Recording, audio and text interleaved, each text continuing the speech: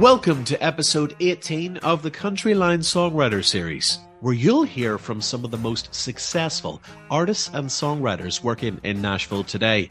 Country music is all about storytelling, and this is where you'll discover the stories from the people themselves of how they managed to find their way into such a competitive industry and rise to the top, what motivates and inspires them, and what they've learnt along the way. Hailing from Philadelphia, Mississippi, Hardy was born Michael Hardy. He headed to Nashville in the early 2010s with the intention of breaking into the country music industry. First, he attended Middle Tennessee State University as a student in their recording industry management program. He wound up graduating with a degree in songwriting. While he was studying, he self-released an EP called Redneck Recipe in 2013. He also posted his songs online. Hardy landed his first charting hit with Up Down, a song he co-wrote with Brad Clausen and CJ Solar. Morgan Wallen recorded it with the support of Florida Georgia Line, taking it to number 1 on the Billboard Country Airplay chart after its November 2017 release. Things began to happen swiftly for Hardy after that. FGL recorded Simple, a song he wrote with the duo along with writer Mark Holman. This Old Boy, Hardy's debut EP, was produced by Joey Moy, the producer behind Florida Georgia Line's hits. It was issued in October of 2018. Where to Find Me arrived on its heels in January of 2019, and September brought the release of Hixtape Volume 1, a country variation on a hip-hop mixtape featuring cameos from the likes of Cole Swindell, Morgan Wallen and Thomas Rhett. One Beer, a single pulled from Hixtape Volume 1, featuring Lauren Elena and Devin Dawson, became Hardy's first country airplay single in 2020, leading to its appearance on A Rock, Hardy's debut full-length album. Arriving in September of 2020, A Rock featured the hit Give Heaven Some Hell, which reached number 11 on the country airplay chart in 2021. In 2021, Hardy appeared on the Dierks Bentley single Beers on Me and Brantley Gilbert's The Worst Country Song of All Time. On his own, he released Hixtape Volume 2 and a cover of Puddle of Mudd's Blurry, telegraphing his move towards hard rock in 2022, a transition marked by the Billboard Hard Rock chart topper Sold Out. Despite his rock success, Hardy also concentrated on the country market, reaching the country airplay top 10 with the Lainey Wilson collaboration Wait in the Truck. He brought these two musical personalities together on the 2023 double album The Mockingbird and the Crow. The former represented his countryside and the latter his rock personality. Upon its release, Hardy chatted with myself, Stuart Bamford. The CountryLine Songwriter Series with Hardy. Your current collaboration with Lainey Wilson, Wait in the Truck, it's got this lovely 90s country feel to it, a classic murder ballad with such an important message about domestic violence, which is only amplified and highlighted by the song's tremendous music video. Now, I know you wrote the song with Hunter Phelps, Jordan Schmidt, and his wife, Renee Blair, is also listed as a songwriter. Is it true that the idea for this song was born out of a conversation that you had with Hunter Phelps about what you each might hypothetically do if someone ever attacked your partners? Wow, that's made it all the way over there. That's awesome. More or less, we were talking about it, and like somebody made the comment of like I would find out where the guy lives, and tell my wife to wait in the truck, and he and I both were like, "Oh, that's a good song idea." So we wrote it down, and we held on to it for like 6 months, maybe even longer, and then we got in the room with Jordan that day, and we just threw that idea out. And at first we wanted it to be, or we had considered it to be kind of like tough guy and like I'm just going to go kick his ass and like just I'll be right back kind of thing. But we just thought it'd be cooler to make it kind of more a heroic thing and like just a good old boy and a guy that didn't deserve to go to prison and like the whole just really make a story out of it and pull at the heartstrings a little more. When I discovered that Renee Blair's vocal was on the original demo, the part that Lainey Wilson sings, I then had to seek out her music. She has the most outstanding voice. Was there ever a moment when you thought about keeping her on the track? So I am a co-writer on the new Hardy and Lainey Wilson single, Wait in the Truck. And I thought you guys might want to hear the demo from the day it was written with me singing Lainey's part. I don't know if he's an angel, 'cause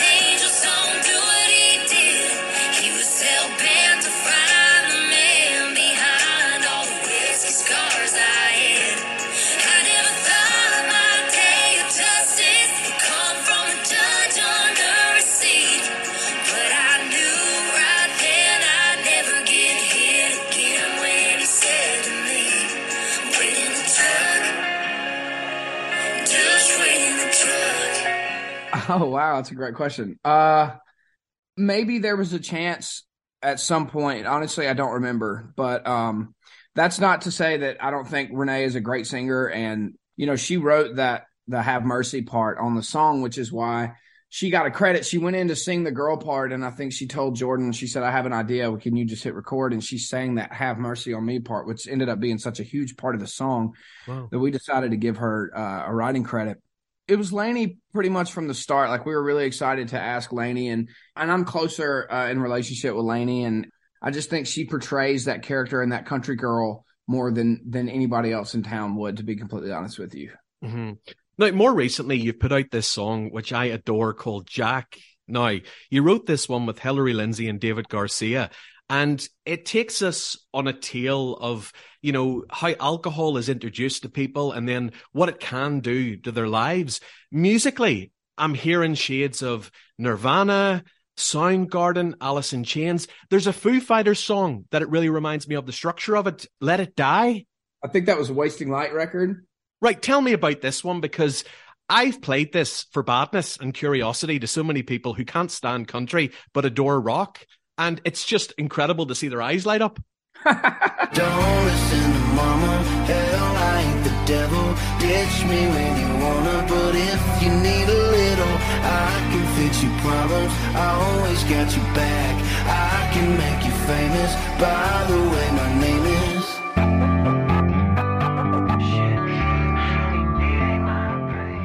Yeah, I wanted to write a song to kind of, from the perspective of Jack himself, kind of portraying him as like the devil or like the evil figure, and just sort of play on how manipulative alcohol can be. And I my family has a history of alcoholics, and I drink, and I keep it under control and all of that. But so I'm not judging whatsoever. But it's kind of a paying homage to the people in my family that I've had to deal with, the people that, have had to deal with the secondhand effects of being an alcoholic and alcoholism, and how much that can affect everybody and everything. I just wanted to write a song about that, and that's sort of just what came out. So both Wait in the Truck and Jack feature on your brand new album, The Mockingbird and the Crow. It's coming out this Friday, the 20th of January. I mean, the album very much, as we've talked about, leans into both the country and rock sides of your sound. I believe it was your father who first really introduced you to rock. And I know Journey's Faithfully was your first dance song at your wedding. Yeah, it was. But who were some of those early rock acts that you remember hearing that have stayed with you through your life and really you connected with? Oh, yeah, that's a great question. I mean, Led Zeppelin, Soundgarden, Stone Temple Pilots is a big one, Pink Floyd. I would even go as far as to say like System of a Down. Like I saw the video for Chop Suey on MTV when I was like 7 or 8 years old. And I was like, oh my God, this is incredible.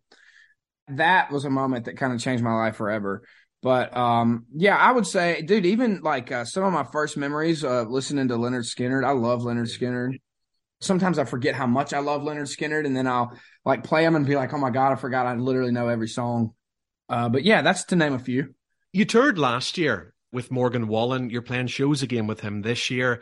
You must be very aware whenever you guys collaborate, whether it's a recorded song or a live performance, there's such a buzz. I mean, I'm not blowing smoke up your ass. It's even felt over here in Northern Ireland. There's such a weight of anticipation for what you guys do next. Tell me a bit about, what you've experienced touring with him and how you think that's impacted you as a performer. Morgan has included me in every big touring moment so far in his life. His first headlining tour was called If I Know Me Tour. He had me as direct support there. His first arena/amphitheater tour, the Dangerous Tour, he had me as direct support. And now his first stadium tour. So he has truly put me in front of millions and millions and millions of people that maybe someone else wouldn't have given me that same opportunity. So I owe him nearly everything as far as developing my own fan base and, trying to win his fans over into being my fans. And he's really been like my biggest supporter in every way possible. And it's just been really cool to watch him soar and do things that are like on a truly like global level. It's incredible to watch and to be a small part of too.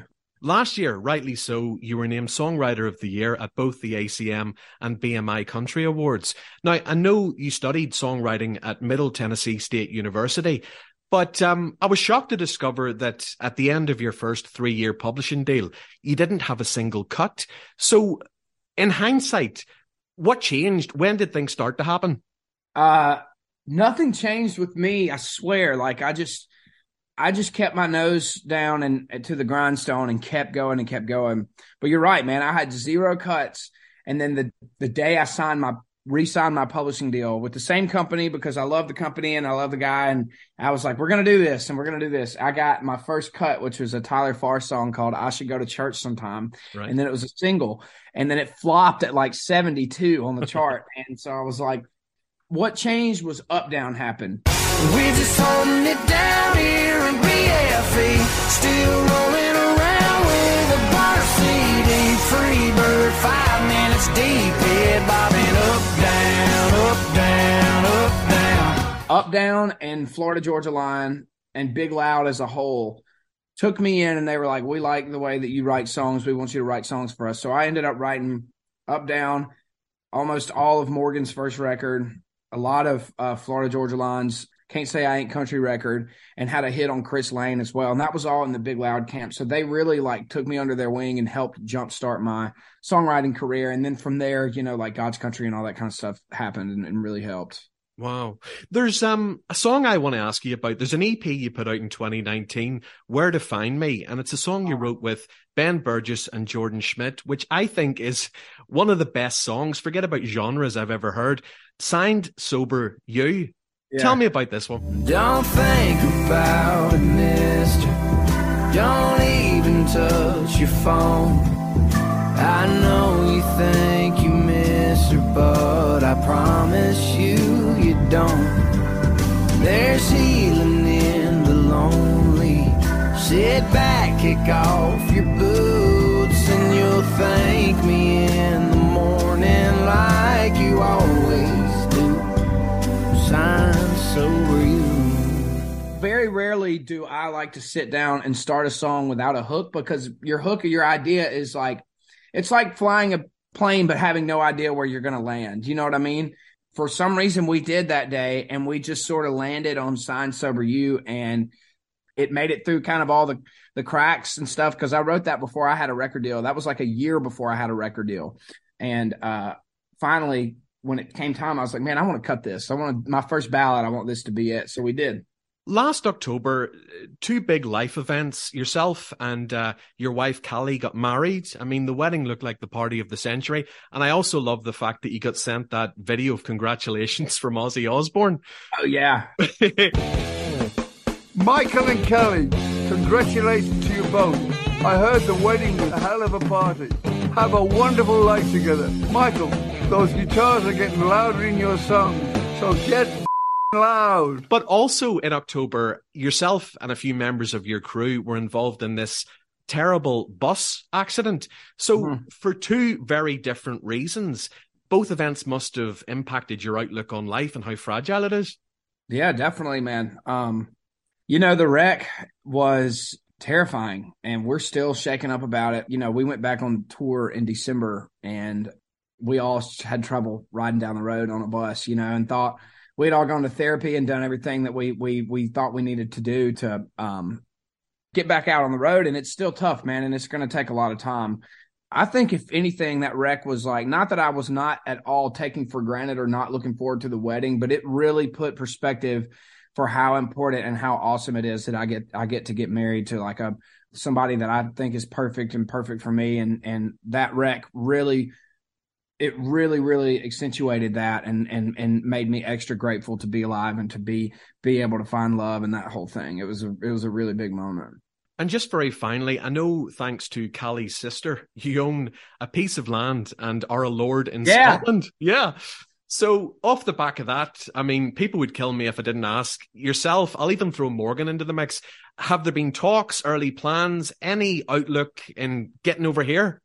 I want to come in 24. I know that I'm not coming in 23, but I think spring of 24 is when we're going to come. And I don't know if he and I will come together, but I will definitely come. And hold on, I got to show you.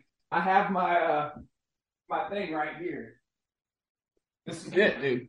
Wow. That's very cool. You've just won a lot of fans in Scotland. Yeah, man. Lord Michael Hardy, man. I love it. Hardy, listen, I know this is a mental week for you, so thank you for just giving me 15 minutes. Good luck with the new album. It's going to disrupt things. I know I've listened to it about 5 times now. And yeah, good luck with all the different shows and just continued success, man. Thank you so much. Really good to talk to you, man. The CountryLine Songwriter Series with Hardy. More episodes from this series are available on the CountryLine app and website, or just search for the CountryLine Songwriter Series wherever you normally get your podcasts.